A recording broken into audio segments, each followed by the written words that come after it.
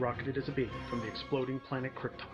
Kal-El grew to manhood on Earth, whose yellow sun and lighter gravity gave him fantastic superpowers. In the city of Metropolis, he poses as TV newsman Clark Kent, but battles evil all over Earth and beyond as Superman.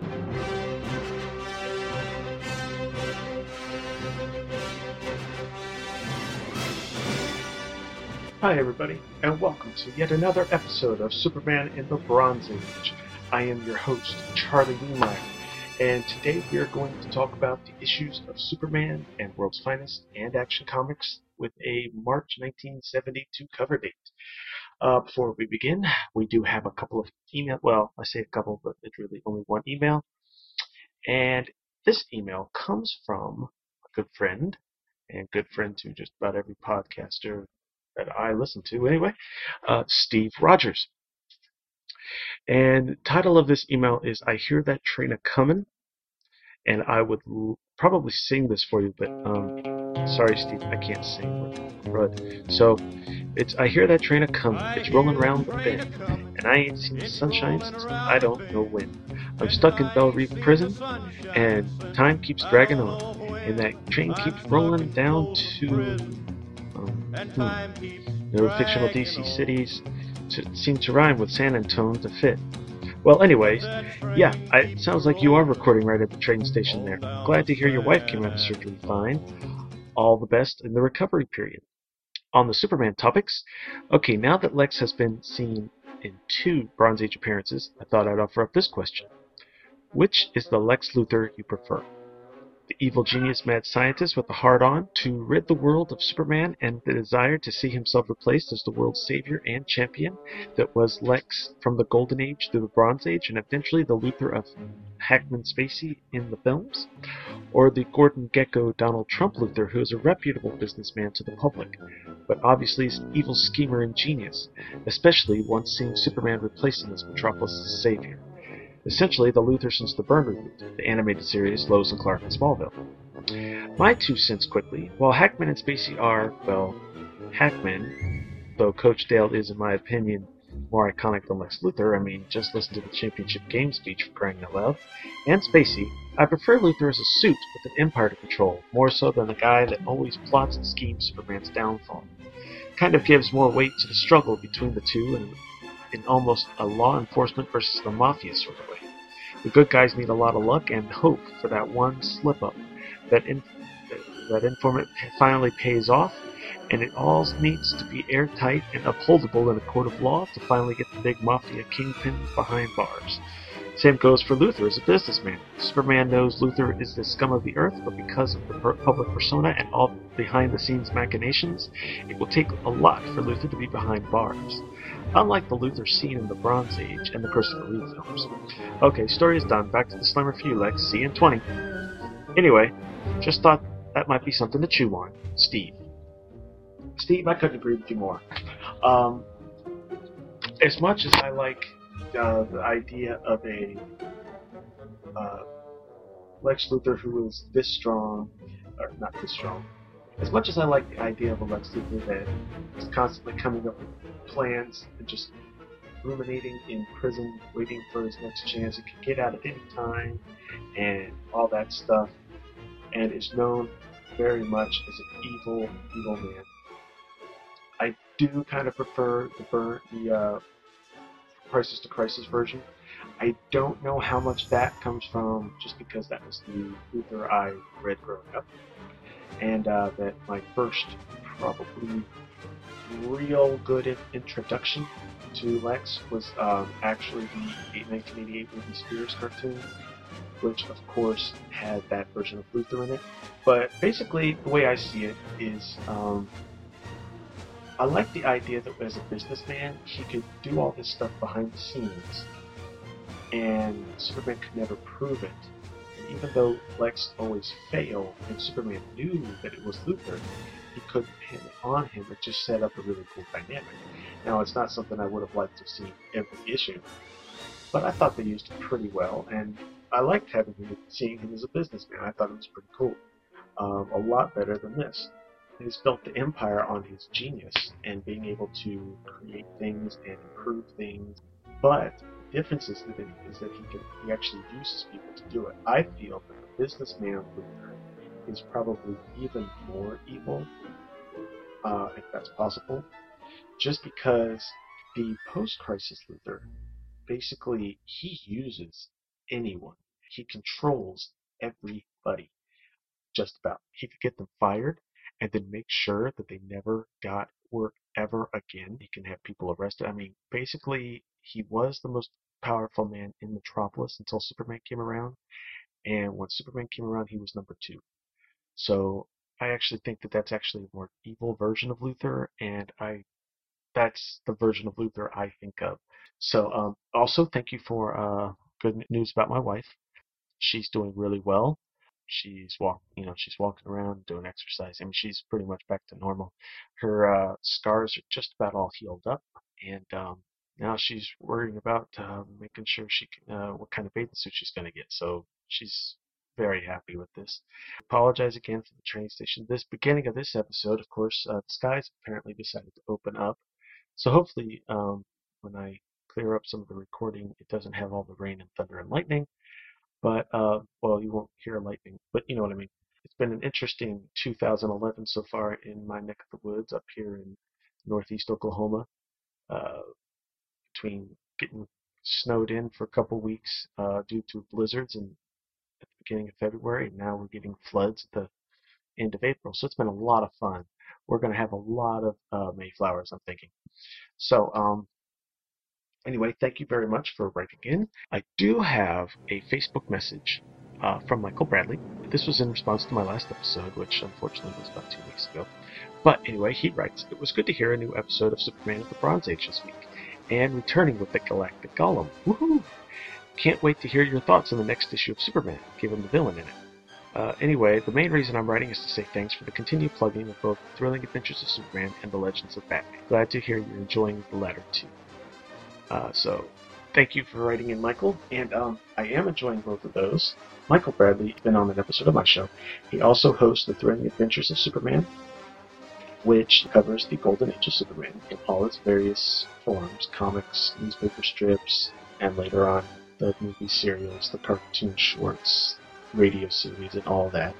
And then, of course, he co-hosts Legends of the Batman with Michael Kaiser. That show basically planning to cover every Batman appearance from Detective Comics number 27 to today. And while they don't have a lot of coverage to deal with at the point they're at now, I believe, as I'm recording this, they've only released episode 3. They're really going to be busy in a few years, I'm guessing. So I want to plug those shows. Those are both good shows. So thank you again for writing in, Michael. And I guess now I'm going to play a couple promos, and we'll be right back.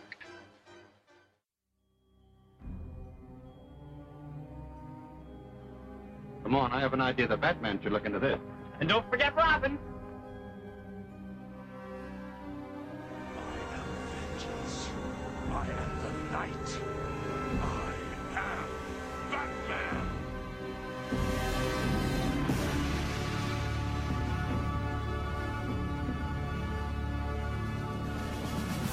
Look, the bat signal. Come on, chum, to the Batcave. It's your car, right? Chicks love the car. I don't play favorites. Every criminal must be brought to justice.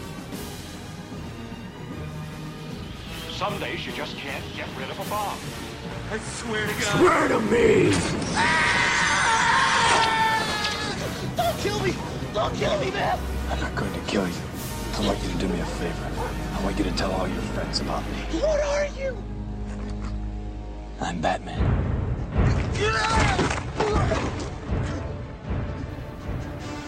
Legends of the Batman. Everything Batman from the beginning at BatmanLegends.com. Boys and girls, your attention, please. Presenting a new exciting radio program featuring the thrilling adventures of an amazing and incredible personality.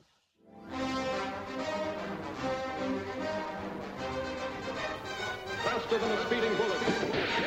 More powerful than a locomotive. Able to leap tall buildings in a single bound. This amazing stranger from the planet Krypton.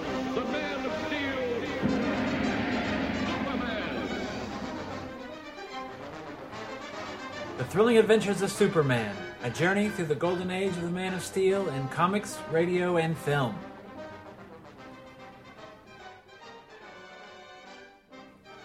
Available at GreatKrypton.com. Presenting Superman. We're going to start off this month with Superman number 249, which was released on January 11th, 1972, with a rather interesting and pretty cool cover by Dick Dillon and Neil Adams, showing Superman as he tumbles, trying to hold on to what looks like the antenna at the top of one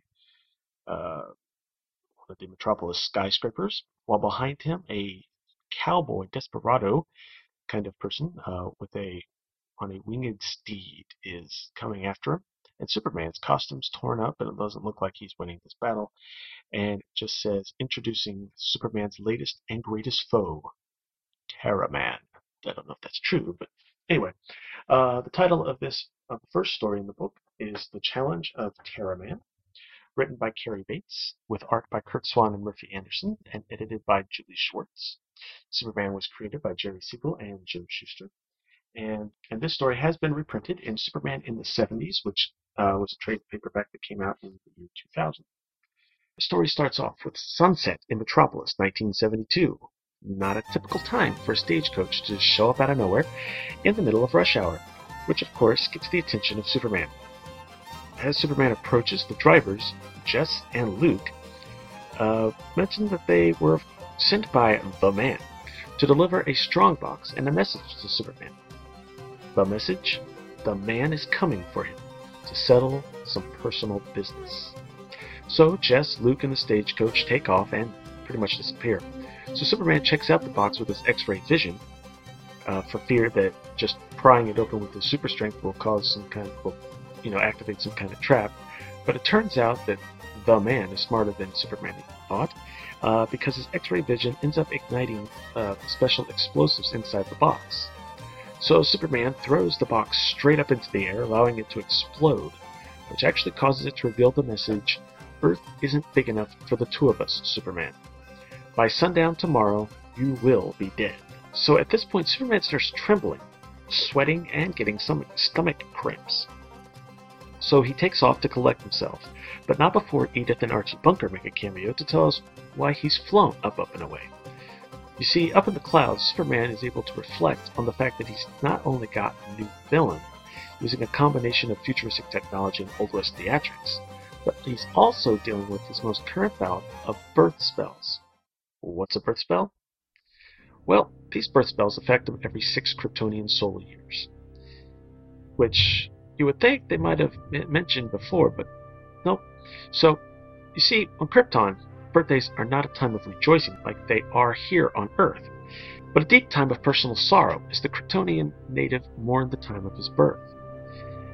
It has been practiced on Krypton for so long that it has become an inborn instinct, so Superman cannot help himself from feeling the effects of the birth spell. He first felt the effects when he was but 9 years old, and basically has felt them every few years. And unfortunately, due to his superpowers, the birth spell, of course, has unpredictable effects. Knowing the full effects of the birth spell will be hitting him soon, Superman is determined to protect the city and stop the Man at all costs, because that's what being Superman is all about.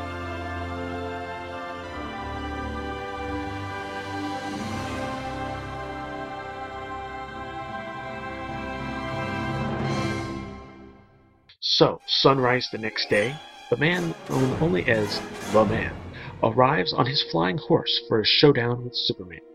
Of course, at this time, Superman's hit with a birth spell, as his X-ray vision is somehow reversed, so that he's looking at his own brain.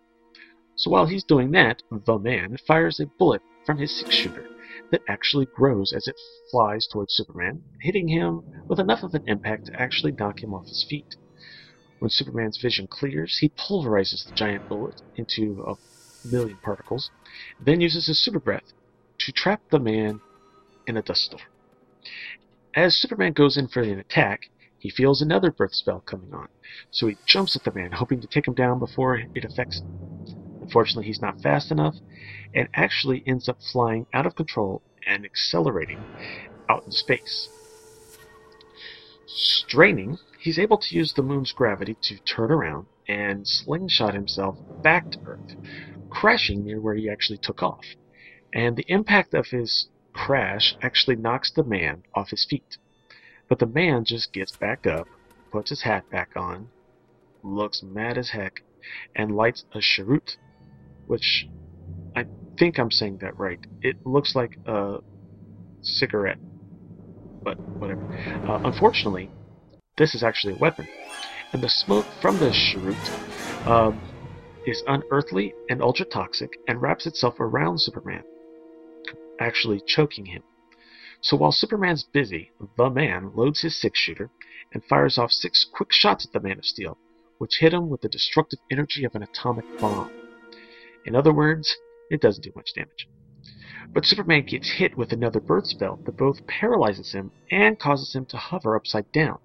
At this point, the Man speaks up and introduces himself as Terra Man, meaning he's from Earth, and then takes a bullet made of Xanonite, which is apparently the hardest substance in the galaxy, and reckons that he can use it to shoot a hole right through that big S on Superman's chest.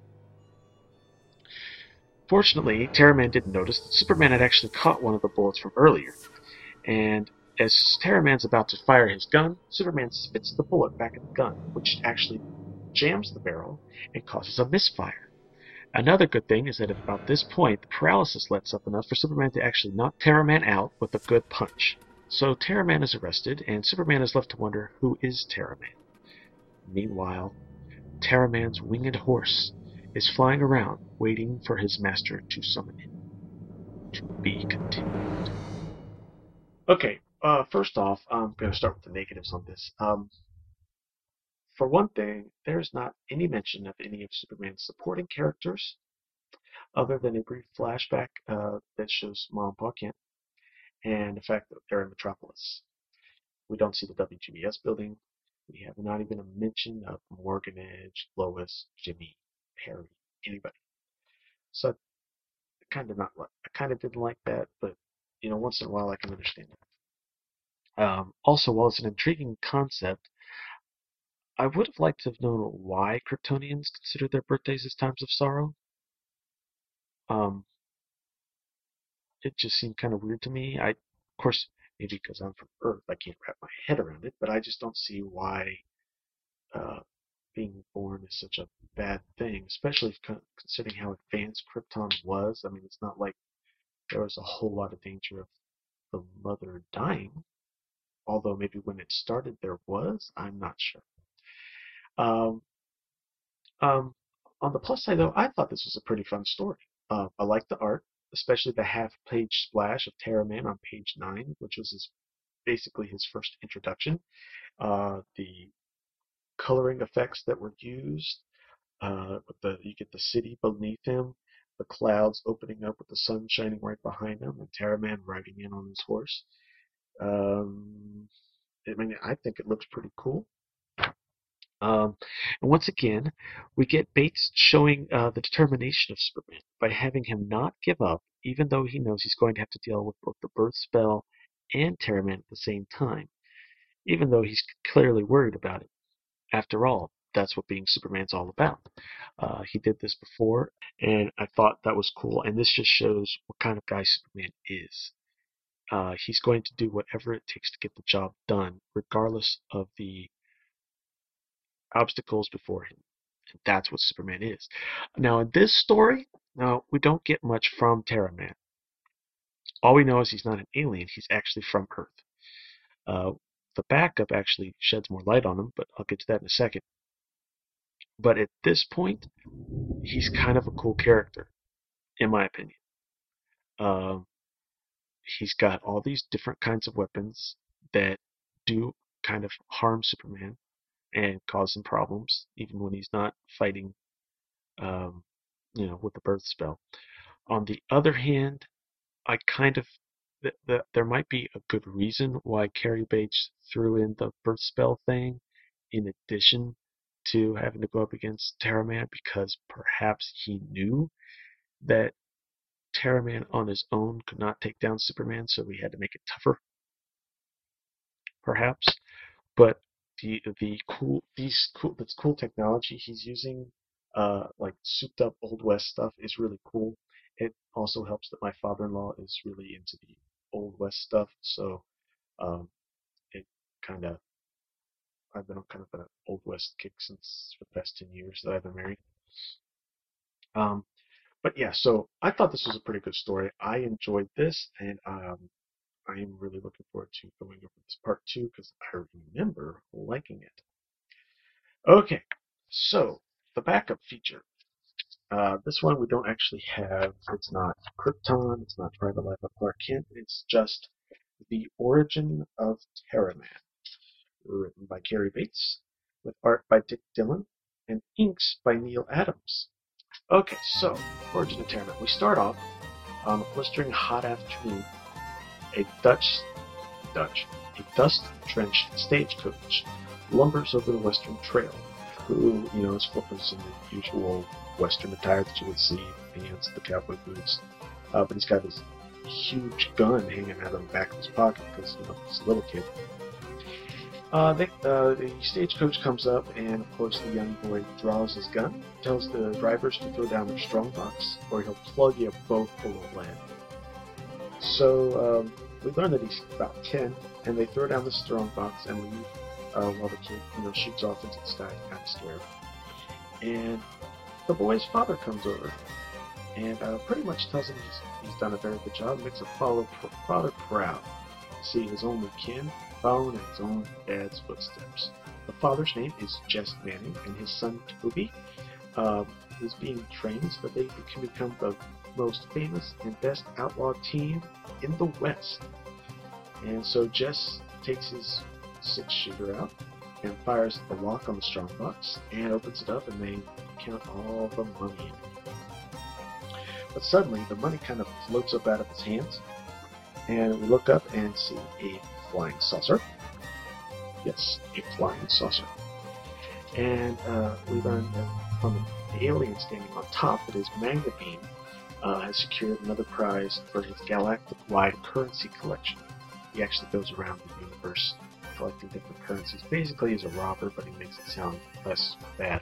So Jess takes out a 6-shooter again and fires at the alien, and actually hits him in the shoulder.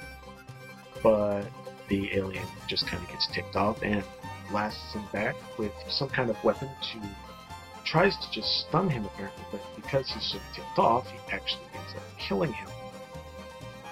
And this alien comes from a race where once you've killed someone, you get a mental death link, which actually allows you to hear or feel or whatever the innermost thoughts, memories, and ambitions of the person that's dying. So while he's getting that information from Jess and learning of the plans he had for his son, Jess is actually kind of drawing on the ground a circle around a bullet. So the alien feels kind of bad about this, so he decides he's going to take his father's place and teach his son Toby his super skills, arm him with ultra weapons, and they can become a great duo across the galaxy. But obviously, Toby wouldn't be willing to do that if he knew that, he killed his dad. So he uses a hypnotic grid to erase the incident from his memory. And since, of course, he also knows English, because he can instantly assimilate other languages, he just tells Toby that it was the law that done it, boy. I seen the sheriff gun him down myself. So, over time, and with a lot of training, we see how Toby learns how to become an outlaw, basically, even more. We start off with Space Bandit, actually forming a surgery, I guess, and fitting an oxygenator thermostat inside Toby's lungs, which not only allows him to breathe in space, but also survive without, some kind of spacesuit. And later on, we see him use an energy lasso to tie up a young Arguvian space steed.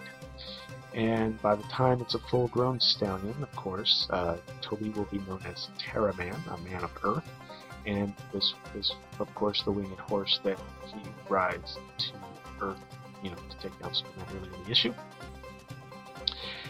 And next up, we see Toby, now full grown, with a nice handlebar mustache, in his full Terraman outfit, riding his flying steed down to the planet Bexal to see if he can pull a job all on his own. He charges in, which ends up causing him to set off an intricate kind of alarm system. They're about to fire a cosmic cannon, so Toby actually takes out some stuff that basically is like chewing tobacco, but it's actually some kind of magical herb that gives him the power to temporarily create any form of matter that he can dream up. So he dreams up a giant Gila monster from Earth, which actually scares everyone away. And so he takes the loot and heads back to his alien stepfather, I guess, and to show him exactly what kind of man he raised.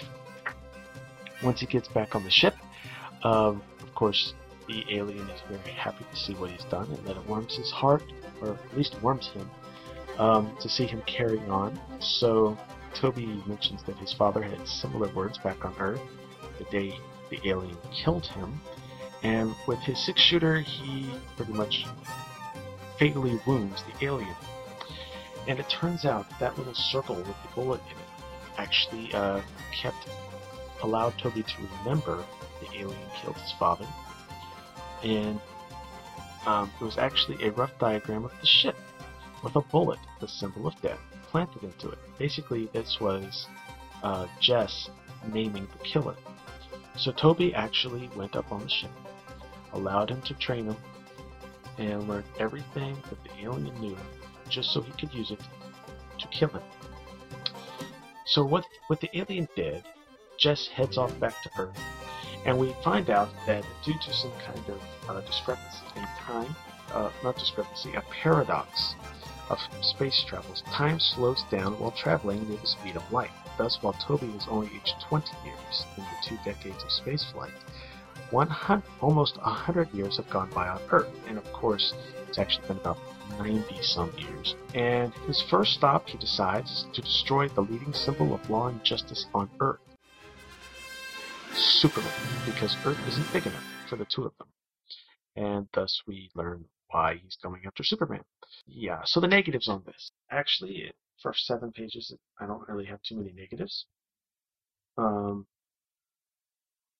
only thing I don't like is that he just decides to go after Superman because he's the symbol of law and justice. There's a lot of symbols, big symbols of law and justice on Earth, but they make it sound like they've got some big personal business that he has to deal with, while we don't really see any indication of that in the origin story. But, whatever. On the plus side, though, this is a pretty cool story. Pretty simple, pat origin.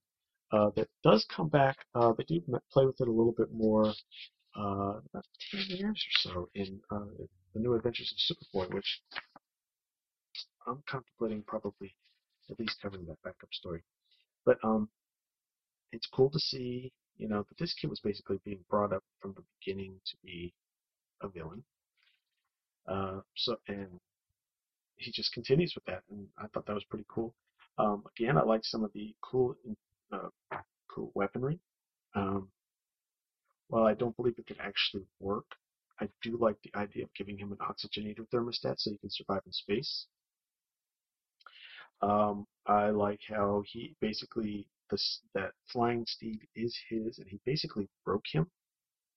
So I guess that's cool because it, gives them a bond that the horse wouldn't have with anyone else. And yeah, so it's a fun little story. I like the art. It's not perfect because it is Dick Dillon starting off, but Neil Adams really brings a lot to it and really helps it look really cool. So yeah.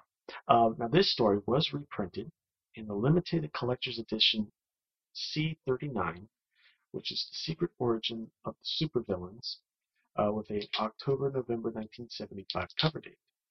And I thought that this was kind of cool because it's supposed to be the secret origin of supervillains. Now the cover shows Luthor, Joker, Captain Cold, Sylvana, Sinestro, and Cheetah, going against their usual, superhero counterparts, with Luthor going up against Superman, Joker against Batman, Captain Cold against the Flash, Savannah against Captain Marvel, Sinestro against Green Lantern, and Cheetah against Wonder Woman.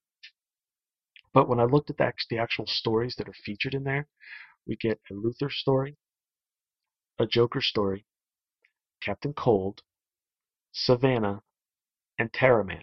There's no Sinestro, and there's no Cheetah. And Terraman isn't on the cover, but he has a story inside. I don't know why they did that. Unless maybe it was some kind of pinup artwork and they figured, oh, this will work. But I don't know. I thought that was weird. But anyway. So you can also see it there if you can find that. Meanwhile, there is one more story. High Man on a Flagpole, which is written by Jerry Siegel, with art by John Sikela. I'm going to go with Sikela, and George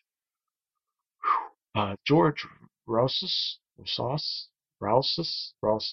don't know how to say that. I'm sorry. If George is still alive and is listening to this, I apologize. But Superman, of course, created by Jerry Siegel and Joe Shuster, and that story was actually reprinted from Superman number 46 with a May-June 1947 cover date, making it 25 years old. Isn't that cool? Well, a little over 25 years. Not quite 25 years old. In any event, so a couple more promos, and I'll be back with the next issue. After these messages, we'll be right back.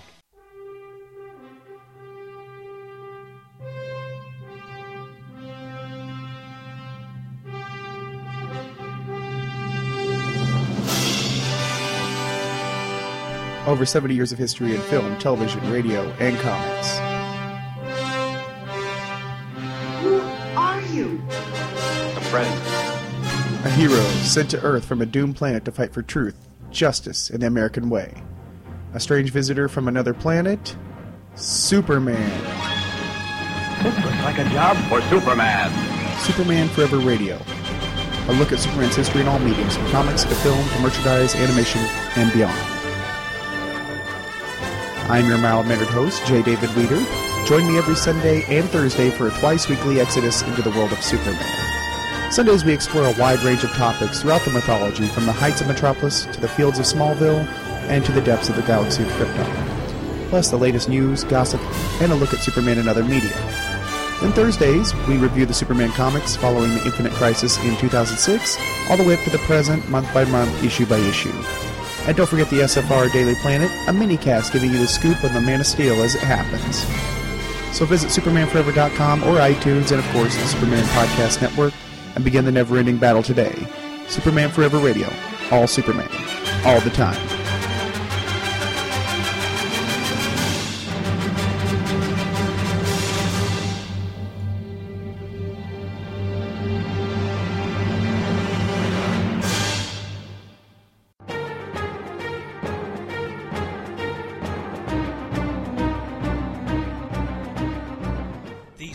Fan Podcast is turning over a new leaf for 2011.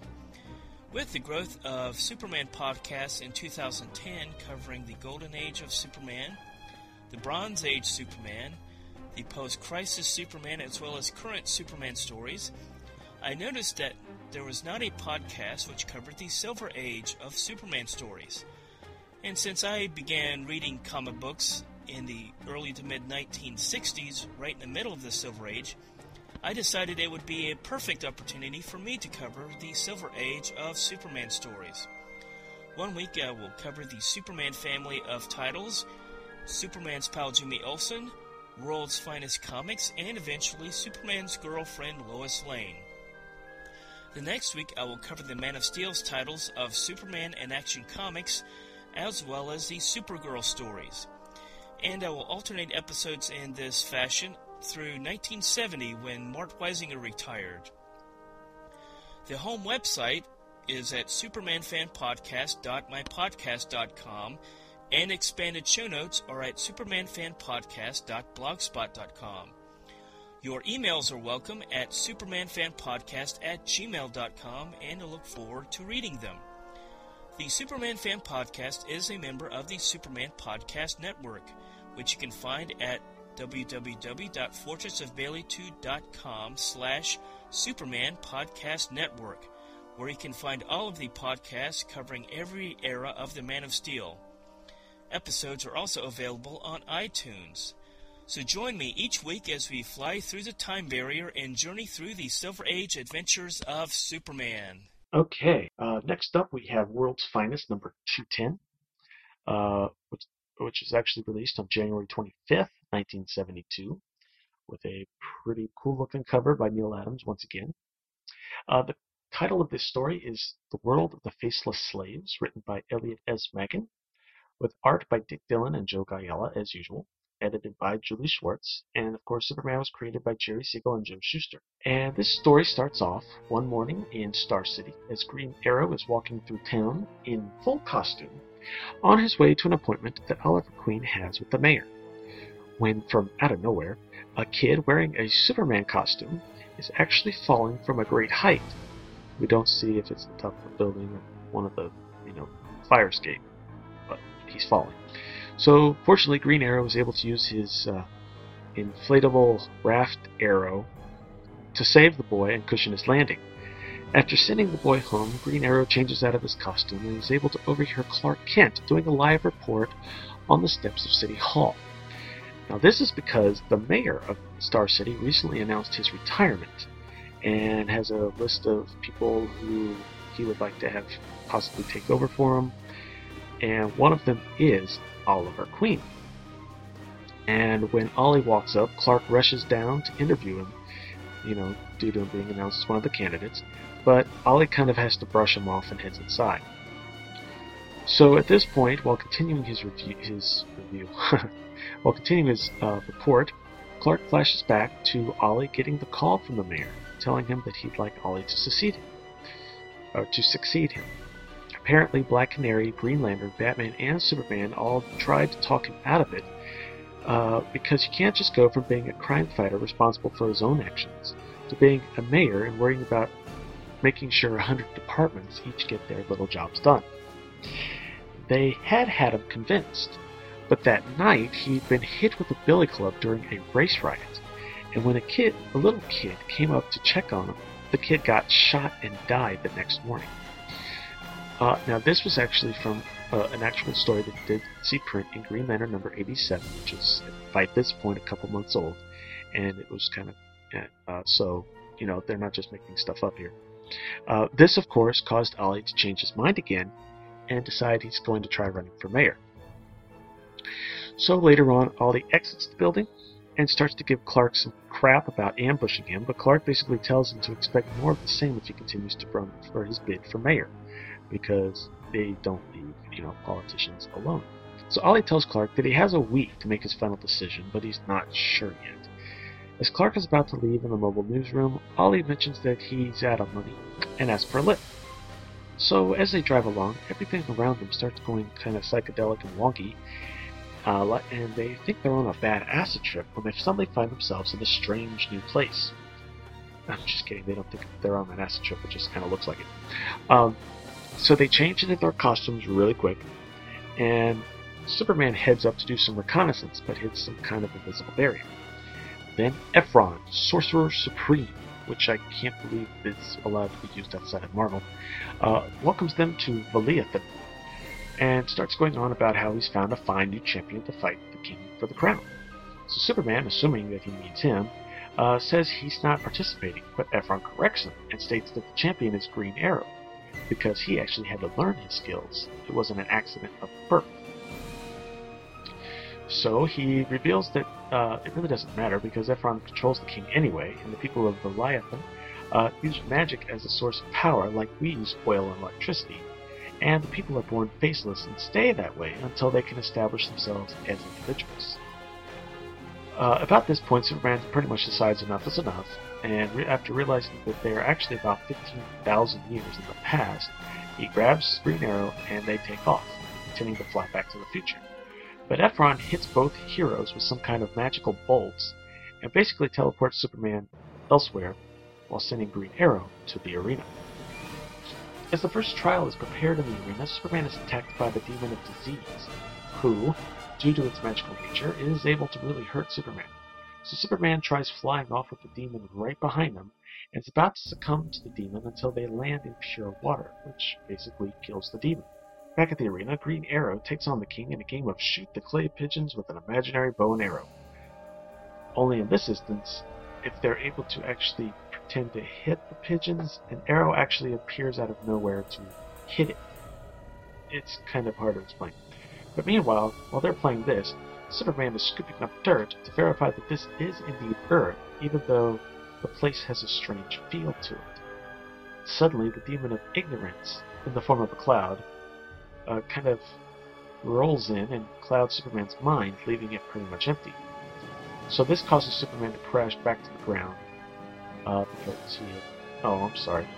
So Superman takes off again, and while he's flying, the Demon of Ignorance, in the form of a cloud, actually rolls in and clouds Superman's mind, leaving it empty, which causes Superman to crash to the ground.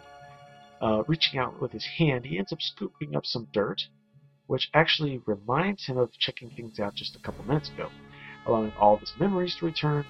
So with this, the Demon of Ignorance is defeated, and Superman takes off again for the arena. Unfortunately, before he can get too far, he's attacked by the Demon of Poverty, who takes away Superman's most precious possession, his powers. Back at the arena, Green Arrow, armed only with a toy sword and shield, is supposed to battle the King, who is armed with a full-size sword and shield. But Green Arrow, who by this point has also noticed the strange feel of the place, realizes that he can actually make the sword and shield full-size too, thus evening the odds and allowing Green Arrow to take the King down. But when he refuses to kill the King, Green Arrow tries to pretty much defend himself and tries to talk the crowd into rising up against Ephron the Sorcerer. But unfortunately, while he's doing this allows the King time to recover, stand up, and pretty much knock Green Arrow out with a blow to the head from the sword. Meanwhile, Superman realizes that the strangeness that he's been feeling is the magic in the air, and that it can be used as a power source, and he should be able to absorb it to get his powers back. So Superman then decides to take matters into his own hands and pretty much demands that all of the demons to leave at once. And they actually leave. And then we see Superman actually absorb a bunch of the magic. It's like flowing into him. And so he's able to, that pretty much brings his powers back. And he flies off to the arena in time to save Green Arrow from literally losing his head. Superman grabs Ephron, who suddenly becomes weaker due to Superman still absorbing his magical energy as well. This breaks everyone out of Ephron's spell, allowing just about everyone to have faces again. And Ephron's apprentice Kenau decides he's going to take over as king. Now at this point, the magic is finally starting to get to Superman, so he and Green Arrow head back to the future while Superman still has the power to do so.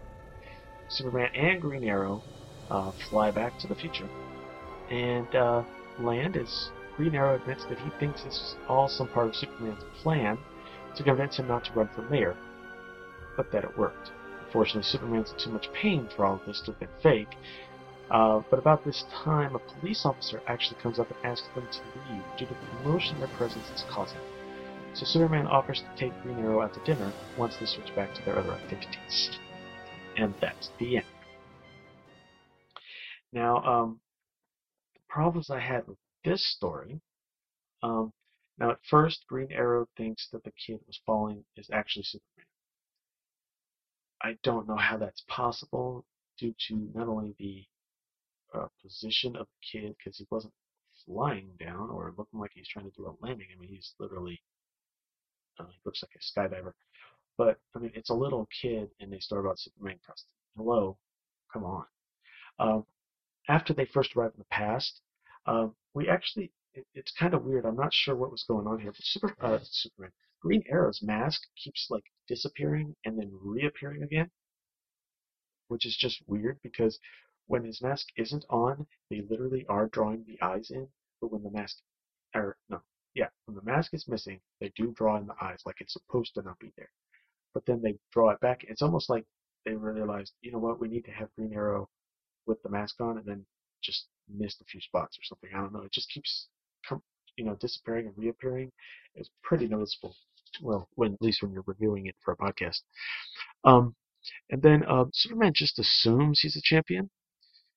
Now, granted, just about every other time this has been the case, but I kind of like that he wasn't in this instance. But it kind of makes Superman look like he thinks kind of highly of himself. I do have to admit, though, this is like the third out of 4 stories in a row that deal with magic, and it's getting kind of old. Granted, maybe you didn't notice it as much in like the 4 or 5 months that these stories have been coming up, but I mean, come on. I know that the only thing that can hurt Superman now is magic because Kryptonite's gone, but jeez. I'd like to know how the swords don't actually cut Green Arrow or the King when they make contact, but the only obvious answer I can come up with is magic, so I'm just not going to even bother asking and just move kind of right along. So basically, the story, Superman kind of becomes like the parasite, and the question I have is, how does he know how to start absorbing the magic, and how did Green Arrow know that he could use the magic to make the sword and shield bigger? I know it's magic, but still, come on. But what makes Kano such a good king? He didn't fight for it. No one said, make him the king. He just said, okay, I'm going to be the king. And he looks like kind of a kid, so it's kind of weird. I don't quite understand why some of the people didn't have faces when Ephron's spell was broken. Is it because they really are born without faces? Or did they just forget to draw them in on some people? Or maybe it's just hadn't hit them yet. I don't know. In any event, that was kind of weird. On one hand, at the end, I like how the heroes standing around are actually draw attention to themselves. But at the beginning, Green Arrow's just walking along. Well, basically, it's an alley, so I guess it's okay. But he's basically walking along in full costume in the daylight, and it's no problem. Also, the mobile newsroom got left in the past, along with the briefcase that Ollie was using to store his Green Arrow outfit. So Ollie can't really change back to Green. Green Arrow can't switch back to Ollie at this point, at least not easily. And also, yeah, the mobile newsroom's missing, so Superman kind of has to build another one, or try to explain to Morgan Edge where it went. So that's a little weird. Having said that, the whole story wasn't crap. I liked the continuity here, because Superman at one point is actually applying something that Dr. Fate told him a couple of issues ago. And while I'm getting tired of the overuse of the magic in the stories, I do like how Superman apparently is actually learning from those stories, and we actually get reference to previous stuff. I like how we're actually getting some continuity in these Superman books. I think those are pretty cool. Also, the flashback of the kid getting shot from Green Lantern number 87, they actually took 2 panels from Green Lantern 87. So it does look a little off because we get Neil Adams art when we've been dealing with Dick Dillon and Joe Giella. So unfortunately, it kind of makes me wish Neil Adams was doing the art in this issue because it looked really good. Having said that, the art in this story really wasn't bad. It was actually quite good in a lot of places. So I don't want to speak too badly of it, but yeah, it was interesting. Let's see. Backup stories in this. We have The Sword of Hate, which is a Black Pirate story that was written and drawn by Sheldon Moldoff and was reprinted from Sensation Comics number 2 with a February 1942 cover date. And the other story is The Adventure of the Nosy Waitress, featuring the King. I'm not sure who that is.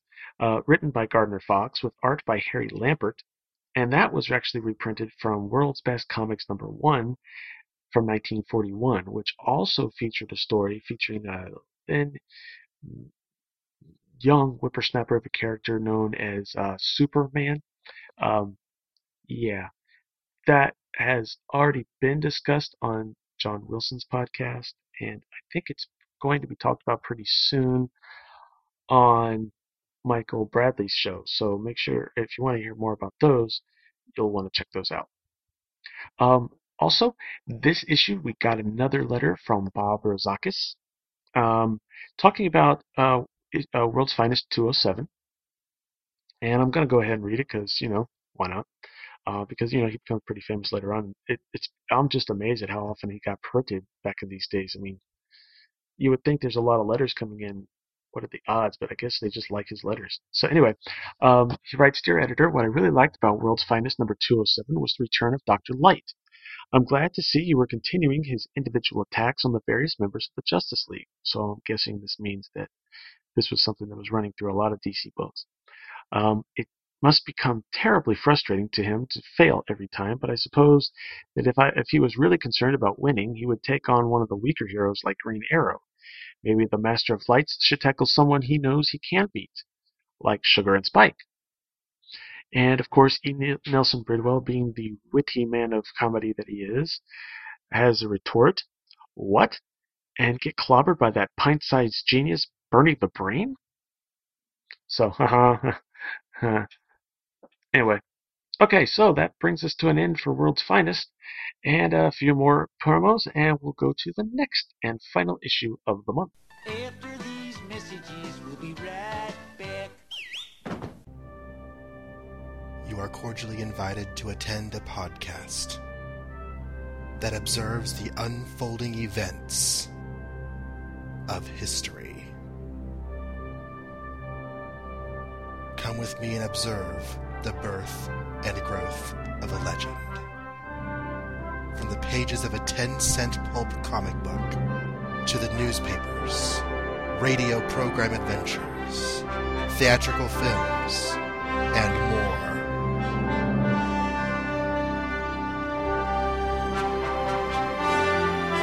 Witness the dawn of the superhero.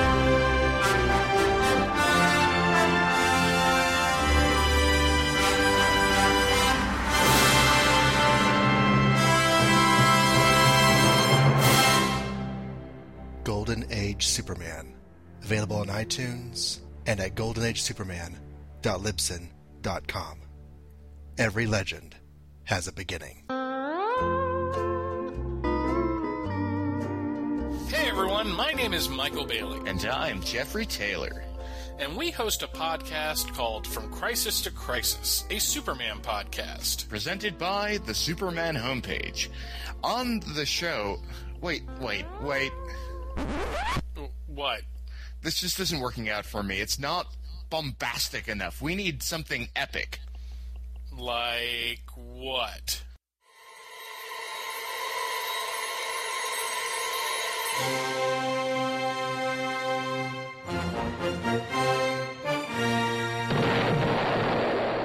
Welcome to From Crisis to Crisis, a Superman podcast. Presented by the Superman homepage. I am Jeffrey Taylor. And I am Michael Bailey. From Crisis to Crisis chronicles the adventures of Superman. Wait. I'm just not feeling this. I'm just wondering how there's a needle scratching sound when all of this is clearly digital. Look, all we need to say is that this is a trailer for a show called From Crisis to Crisis, a Superman podcast presented by the Superman homepage. My name is Michael Bailey. I'm Jeffrey Taylor. And every week we give in-depth synopsis and reviews for just about every Superman book published between Man of Steel number 1 in 1986 and Adventures of Superman number 649 in 2006. We also talk about the related Superman media, what was happening in the rest of the world when these comics were published, and what else was going on in the DC Universe. The show drops every Thursday-ish at the Superman homepage, which is located at www.supermanhomepage.com. From Crisis to Crisis is also a proud member of the Superman Podcast Network, located at www.supermanpodcastnetwork.com.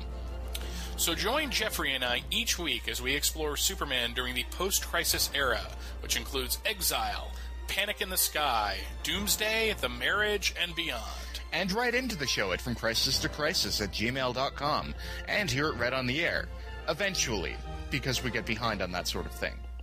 Superman created by Jerry Siegel and Joe Shuster. Side effects from Crisis to Crisis include loss of money from buying back issues, a desire to read 20-year-old comic books, nausea, drowsiness, pizza, blurred vision, upset stomach, a desire to kick puppies and kittens, and backache from lifting boxes of Superman comics. If the excitement of From Crisis to Crisis lasts more than 4 hours, seek immediate medical attention.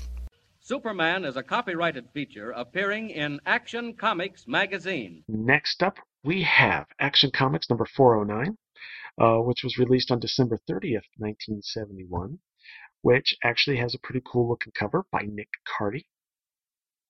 And basically, this is one of those covers. It's actually pretty cool. You have Superman. It looks like he's got a mob coming up at him, and he's got a young boy being referred to as his son behind him. And Superman says that I don't care what he's done, he's still my son. Basically, because the crowd, being led by a cop, of course, a police officer, basically are considering he's evil. And there's the blurb on the cover says, "The Satanic Son of Superman." So, The Satanic Son of Superman was written by Cary Bates, with art by Kurt Swan and Murphy Anderson, and was edited by Murray Boltinoff. And Superman was created by Jerry Siegel and Joe Shuster.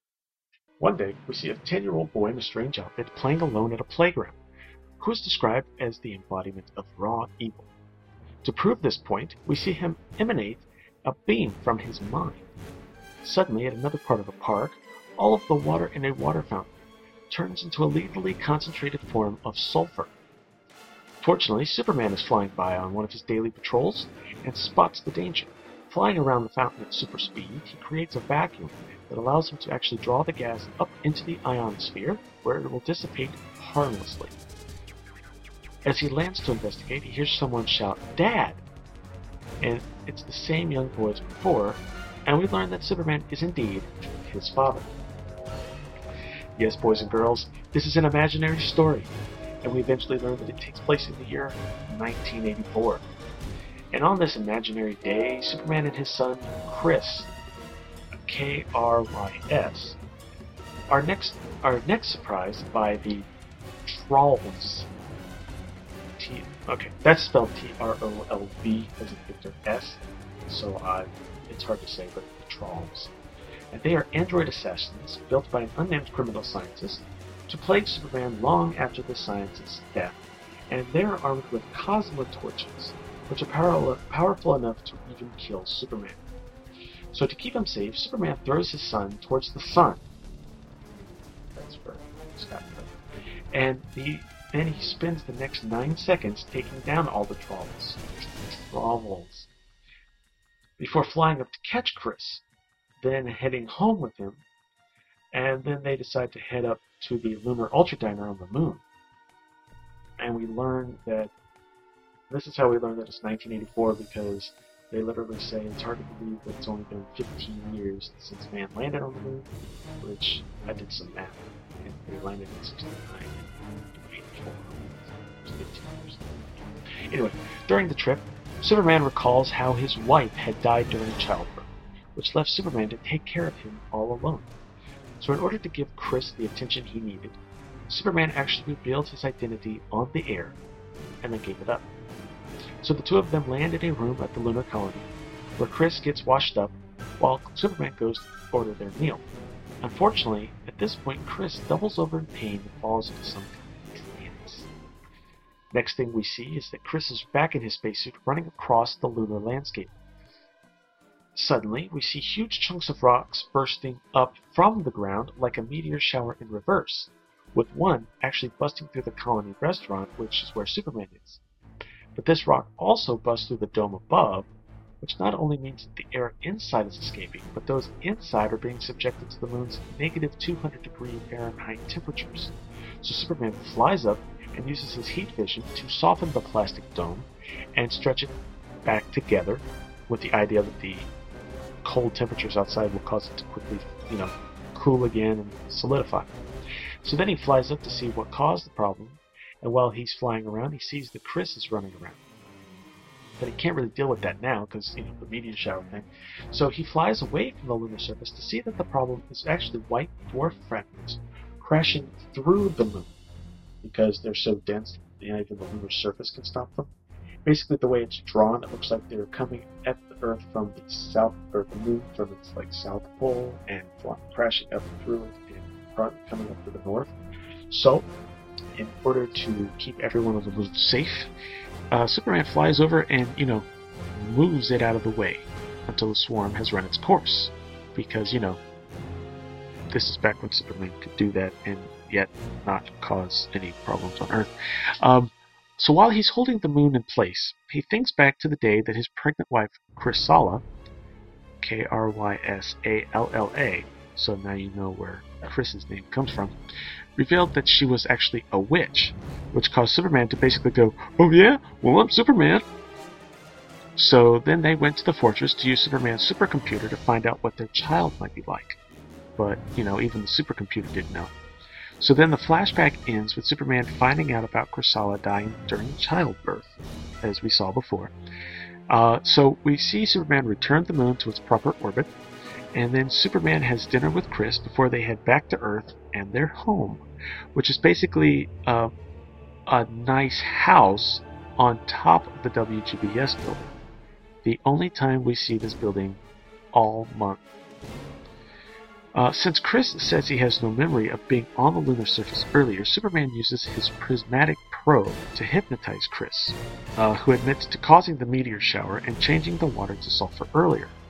He then goes on to admit to several more tragedies, including, but not limited to, the Hoover Dam disaster of 1983, the wreck of the first U.S. Mars flight in 1981, the second Great San Francisco earthquake, which happened in 1982, and also the terrible Brazilian plague that same year. And then before that, but Superman, of course, at this point, kind of stops and, because he's heard enough. And knowing his son is responsible for basically the mass murder of thousands of people, Superman is faced with a grim choice. Picking up a Kryptonian weapon, Superman blasts Chris, which actually causes him to split into two. One good, and one evil. With the good Chris unconscious, the evil twin explains that he was basically like an invisible Siamese twin due to being stuck in a dimensional warp, and that he was occasionally able to separate from Chris and enter our dimension and cause all those tragedies. And now that Chris is dead, he can remain in our dimension permanently.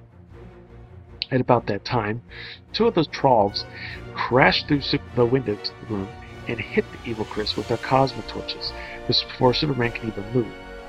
After quickly dispatching of them, he sees the evil Chris fade back to his own dimension.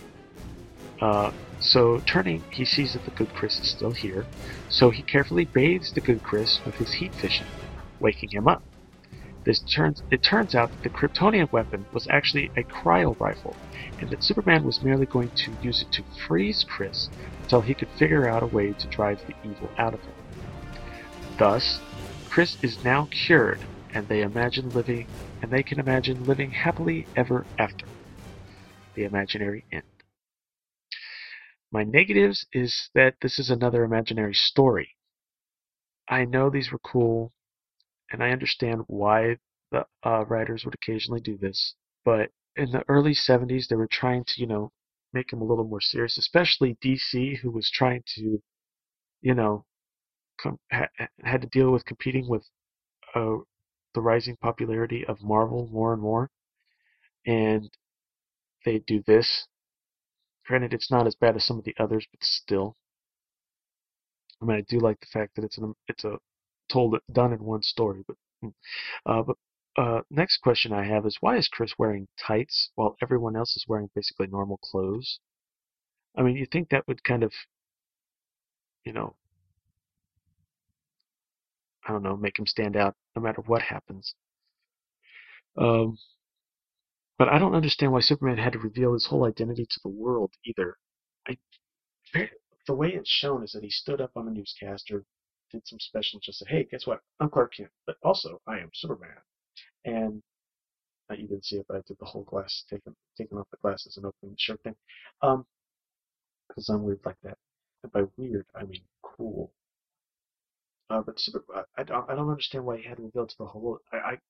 you would think that, he could show his friends, maybe, like Lois, Perry, Jimmy, Morgan, I guess, so that they could, kind of help cover for him, and then just leave it alone for a while. And then maybe years later, when the child is able to be on his own or, be independent, he could go back to being Clark. But this kind of ruins it, and also opens up all of his friends to all the danger. Granted, just their association with Superman caused them problems, but knowing that he was friends with these people, I mean, Pete Ross is still alive, Lana's still alive, as far as we know. They don't actually say this, but Lois, Jimmy, Perry. I would imagine Perry's still supposed to be alive. Morgan Edge.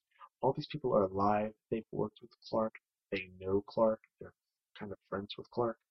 And so I would think this would just open up the quote-unquote criminal element to be able to hurt Superman through them.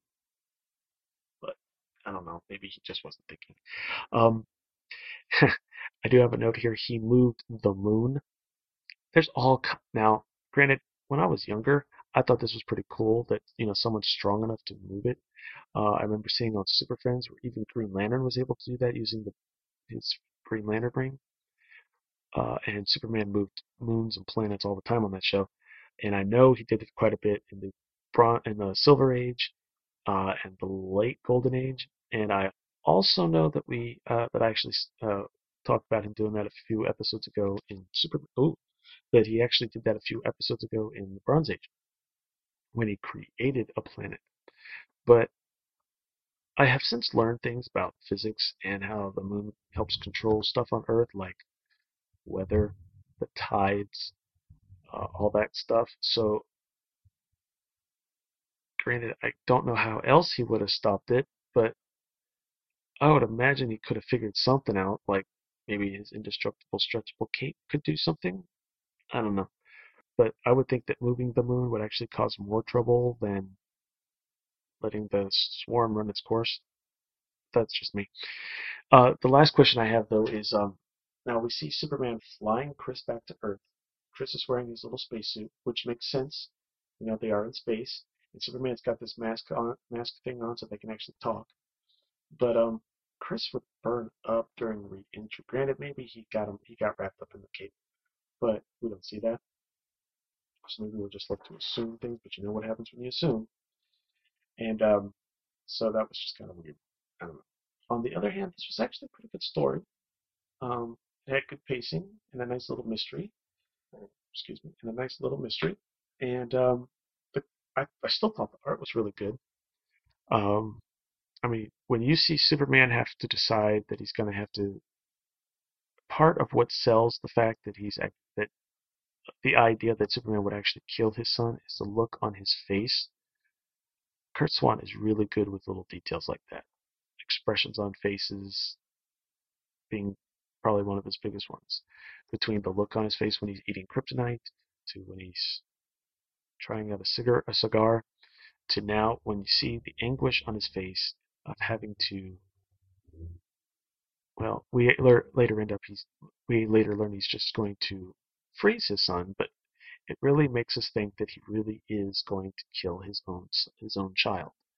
So yeah, that was kind of cool. And like I said, I like the fact that it was a done in one instead of a two-parter like we've had before. And this was done a lot better than the last time Cary Bates did an imaginary story, at least in my humble opinion. So anyway, back up on this one is another adventure of Superman in college. It's The Healing Hands from Beyond, written by Cary Bates, with art by John Calnan and Murphy Anderson on the inks. And on this story, Clark and his friend Ted from college are driving through the desert on spring break, when suddenly Ted turns the Jeep too sharply and causes it to turn over. Ted is actually thrown clear and just walks off. Clark, who's actually still trapped under the Jeep, sees that Ted isn't paying any attention to his calls for help, and since no one else is around, he just kind of lifts the Jeep off of him. And using his telescopic vision, he sees Ted enter a cave. So again, since it's just him and some cacti, Clark changes to Superman and follows him into the cave. When he enters the cave, he sees that Ted is now wearing the garb of an Indian medicine man. As Superman approaches him, Ted shakes his rattle, which they call it a rattle, looks like a maraca. I don't know, I feel kind of weird saying a grown man's using a rattle, but anyway.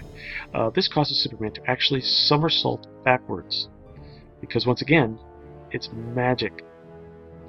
So to delay Ted from leaving the cave, Superman punches the ground, which opens up a small fissure and throws Ted off his balance. Again, Superman tries to approach him, but this time he finds himself trapped up in a small rainstorm, unable to follow as Ted flies away. Now this is pretty cool. Basically, it looks like he's stuck in a tube, but it's just the width of the rainstorm. He can't. The clouds over him, he can't fly away. It looks like he's stuck in the tube with the cloud on it. It's really cool.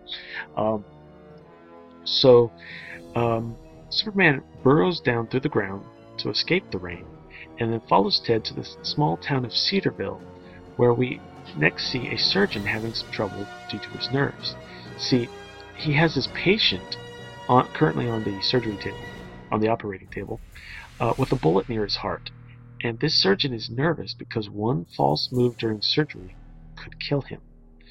So Ted actually floats over the hospital and performs a ritualistic dance, which magically gives the surgeon the burst of confidence he needs to actually perform the surgery.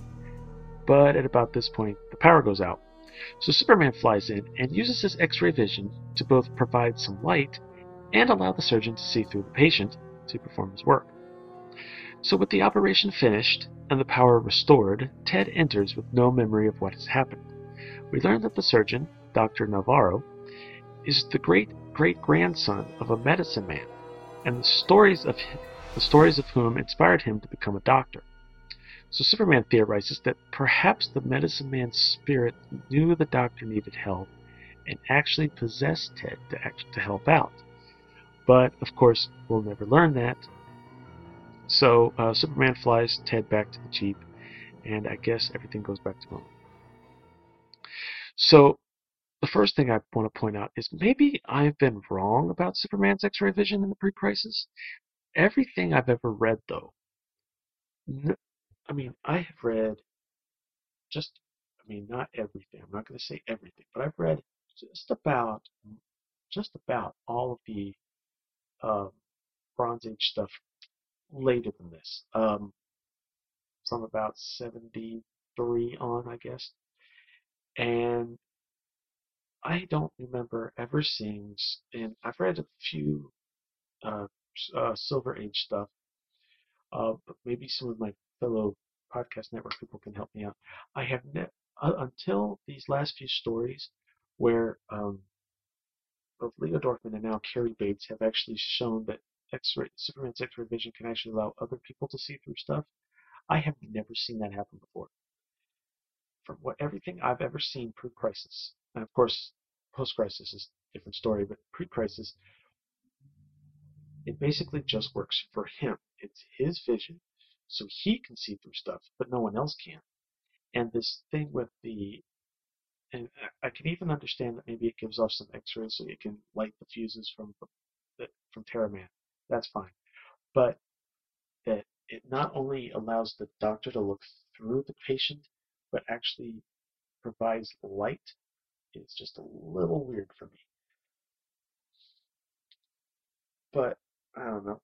This story probably would have been just about perfect if it wasn't for that part of the scene. If the power could have stayed on, and Superman wasn't really needed for that, then I think that it still would have been a pretty good story. I probably would have had complaint about the fact that Superman didn't do anything helpful. It just looked like an idiot. But still, this doesn't help that.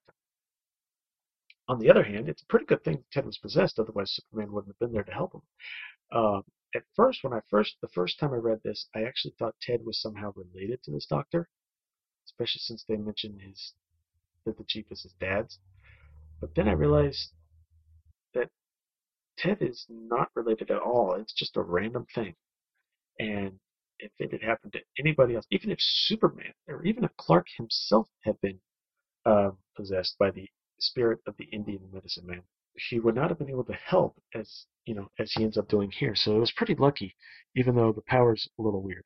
But seriously, if anyone knows the answer to that, could you please email me at umbc81@gmail.com? Please. I really do not understand this part of Superman's X-ray vision. It makes no sense how it would work that way, and I don't remember it ever working that way in any form ever, except these like 3 or 4 instances that we've seen so far. So if anyone else knows of any other times where there's more of a precedent for this, please let me know. Now, positives. Even with what I've said so far, this is a pretty good complete story for 7 pages. It doesn't feel rushed. It doesn't feel crammed. You get a lot of story for 7 small pages. And the art here is actually pretty good. The only thing I have a problem with is that Anderson's a little big on the inks. Now, I don't know if maybe it was laid out by Kalman, or by Kalman, however you say it, and then Anderson finished it. But you really can't tell that this is not Murphy Anderson. Some of the layout's a little different than what you've seen him do, but basically it just looks like Murphy Anderson art. With some more Kurt Swan influences in it. But mostly it really just looks like Murphy Anderson art. So I don't know. I don't know a lot about John Kalman and his artwork. I've seen him do some backup stuff later on in Superboy, but seriously, it doesn't look like there's much influence from anyone outside of Anderson at all in the art. That's all I can say. Otherwise, I liked it though. Now, there was one other backup, The Secret Olympic Heroes, featuring the Teen Titans, written by Bob Haney with art by Alex Toth. And as I mentioned last issue, this is actually the second half of a story that was from Teen Titans number 4. They split it between this issue and the previous one. But this was from Teen Titans number 4 with a July-August 1966 cover date. And since I'm reading them anyway, Bob Rozakis actually has a letter in this issue as well. And he actually writes in with the same kind of problem that I had when I reviewed the issue. This is basically the Master of Miracles issue, where Superman was kind of going up against that guy that's a lot like, looked like they were trying to play him up as like Jesus. But he writes, "Dear editor, Master of Miracles from Action 406 had me fooled for a while, but I realized the truth as soon as Superman got the call, the emergency call from Kandor. What bothered me about the story, though, was his attitude towards the people of the Bottled City. I find it hard to believe that he would use the blackout ray on them just because they bothered him with what he thought was a minor problem. As for the ghost that haunted Clark Kent, it was a rather good story despite the short 7 pages you gave it. It was definitely a different approach to ghost stories. Bob Rozakis, Elmont, New York." And this time it just says editor, and since E. Nelson Bridwell is actually signing them over in Superman and World's Finest, I'm thinking this is probably actually Murray Boltinoff, and he writes, "If you had the responsibility Superman has, and someone tried to get you to put them aside for a problem concerning a census, you might get angry too. Just goes to show you, even a man of might can lose his temper and make a mistake." And that might be true, but there's a difference between getting upset and then cutting off all of their communications with the outside world. That's all I'm going to say on that. Just going to leave it there. And now we'll get a couple more promos, and we'll wrap it up with the Elsewhere. After these messages, we'll be right back.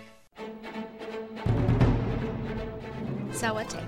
My name is Stella, and I am the host of Batgirl to Oracle, the Barbara Gordon podcast. Batgirl to Oracle is a podcast and site dedicated to Barbara Gordon, the first woman to hold the Batgirl mantle for an extended period of time, roughly 1967 to 1985. The goal of BTO is to examine the character's history from her first appearance as Batgirl and continue on through her current tenure as Oracle. Each episode looks at vintage issues of Detective Comics and Batman, and modern issues of Batgirl and Birds of Prey. I also keep track of news involving Batgirl and other members of the Bat family, and I examine Barbara Gordon's appearances in the media, such as TV, film, etc. I've been blessed to be able to interview writer Brian Q. Miller, and I hope to interview more creators and actors in the future. My goal, most importantly, is to make a fun, entertaining, and thoughtful show that people enjoy and from which they learn. Please visit us online at batgirltooracle.net and look for us on iTunes. Thank you. Look, up in the sky. It's a bird. It's a plane. No, it's SupermanHomepage.com, the #1 Superman fan site in the world. SupermanHomepage.com, covering the world of Superman from the 1930s to today. News, reviews, rumors, and reports. SupermanHomepage.com for all your Superman comics, TV shows, movies, cartoons, radio shows, and more. Everything you ever wanted to know about the Man of Steel and more. SupermanHomepage.com. Okay, elsewhere in the DC multiverse, I guess we can call it here. The other books that have a cover date of March 1972, we have Adventure Comics number 416, which is a 96-page, well, actually it's 100-page, but with the ads, it's basically only 96 pages, featuring Supergirl and other people from Adventure Comics. And this is basically an all-women's issue. Some people might like that. And even though they've got a lot of women on here that aren't actually featured in the book. Supergirl stars in 3 stories: The Untold Story of Argo City, Supergirl's Rival Parents, and The Black Magic of Supergirl. All of them are reprints, of course. We've also got, poor guy, Johnny Thunder in The Black Canary, which, even though it's a Johnny Thunder story, I'm guessing it's included because of The Black Canary. Wonder Woman is in a story called Villainy Incorporated, Phantom Lady, Mystery of the Black Cat, and Mary, Girl of 1,000 Gimmicks, in The Duel of the Gimmicks. And I point that out because the cover shows Wonder Woman, shows a scene from the Wonder Woman story, shows a scene from Supergirl's Black Magic, and then we see Supergirl holding up the pictures of the 2 stories. And then under her we see all these other women from DC that aren't actually in the book. We see Wonder Woman, we see Black Canary, but we see Batgirl, and I'm guessing that's either the Golden Age Harlequin, or maybe that's the Girl of 1,000 Gimmicks. And now Wonder Woman also, by the way, on this cover, both times you see her is in her traditional red, white, and blue leotard. Just wanted to point that out. We see the Cheetah. We see someone I'm not familiar with because I can't tell who it is. We see another person I'm not familiar with, but she is from that. You know what? Never mind. Screw it. Never said anything. We have Ghosts number 4, featuring a really moody Nick Cardy cover. We have Our Army at War number 243. We have Wonder Woman 199, which has a weird looking cover. By Jeff Jones, and it does not look like your typical Wonder Woman cover. It's just weird art. Sorry. We have Falling in Love number 130, and with the special feature that 10 groovy guys reveal my ideal girl. 10 groovy guys reveal my ideal girl. Can you kind of feel like there's like these people are like these 40-year-old people are trying to act like teenagers? Anyway. We have Our Fighting Forces number 136. We have Phantom Stranger number 18 with a fantastically awesome looking Neil Adams cover featuring a girl that looks like she's having an orgasm. Shh, don't tell anyone I said that. Son of Tomahawk number 139. Dark Mansion of Forbidden Love number 4 with a Nick Cardy cover. Again, very moody. We have Young Romance number 180. That actually teaches you to learn the art of kissing. I don't know how they teach you that in a comic book, but okay. We have the House of Mystery, number 200. And that was a pretty big deal, I guess, for them. And they got with a nice Mike Kaluta cover, which basically just looks really darn awesome. We get all these animals that look like they're howling at the moon, but the moon has 3 demons in it. Oh yeah. Mr. Miracle number 7. With the saying "Visit Apocalypse and die." A really cool not really cool. We get Superman's pal Jimmy Olsen, number 147, with a cover by Neil Adams and inked by Murphy Anderson. And again, it's cool, but I'm not a fan of Murphy Anderson inking Neil Adams. We have Teen Titans number 38, which actually has a pretty cool looking Nick Cardy cover too. We have Batman number 240, and with another fun Neil Adams cover. Flash number 213, which is a special double Flash issue. Basically, we do see both Flashes fighting each other. We have Weird War Tales number 4,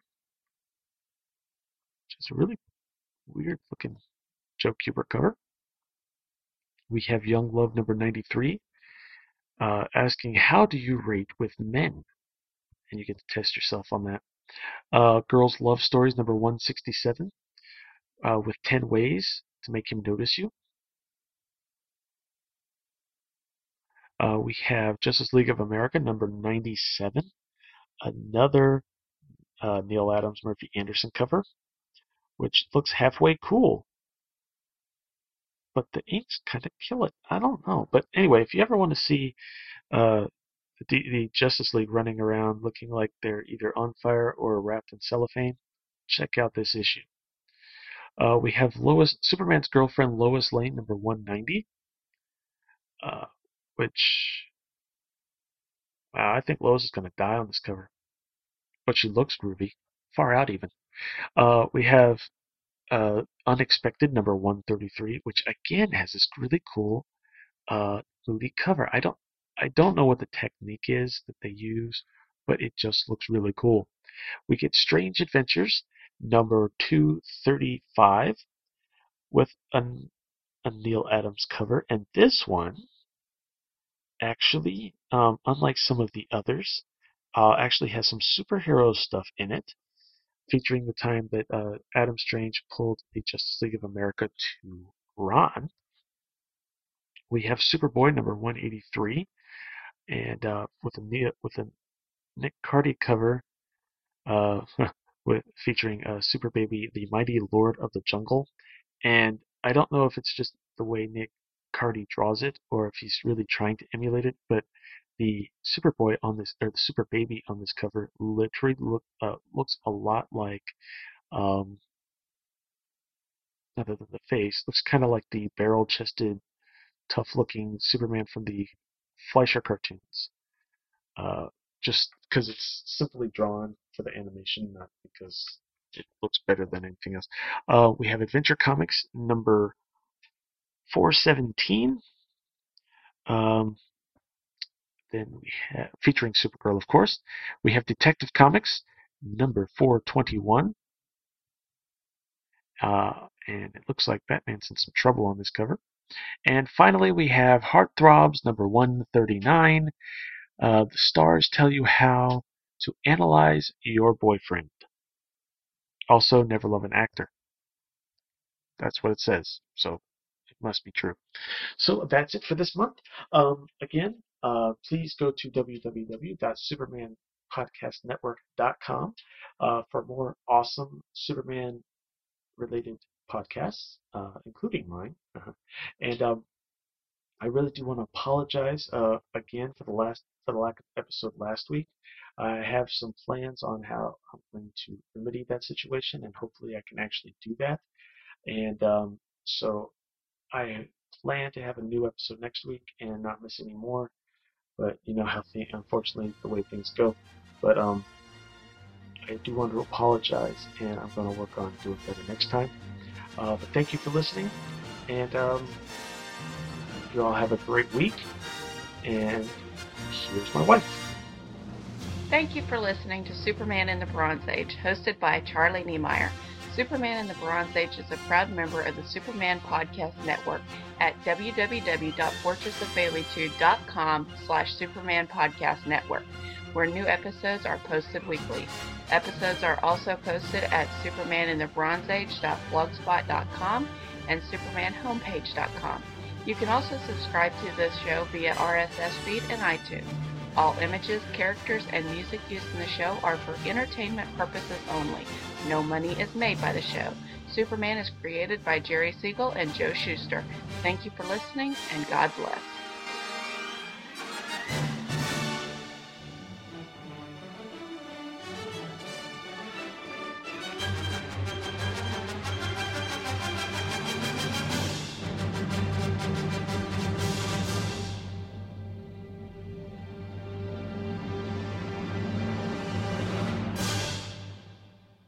Superman is also a copyrighted feature appearing in Superman DC publications.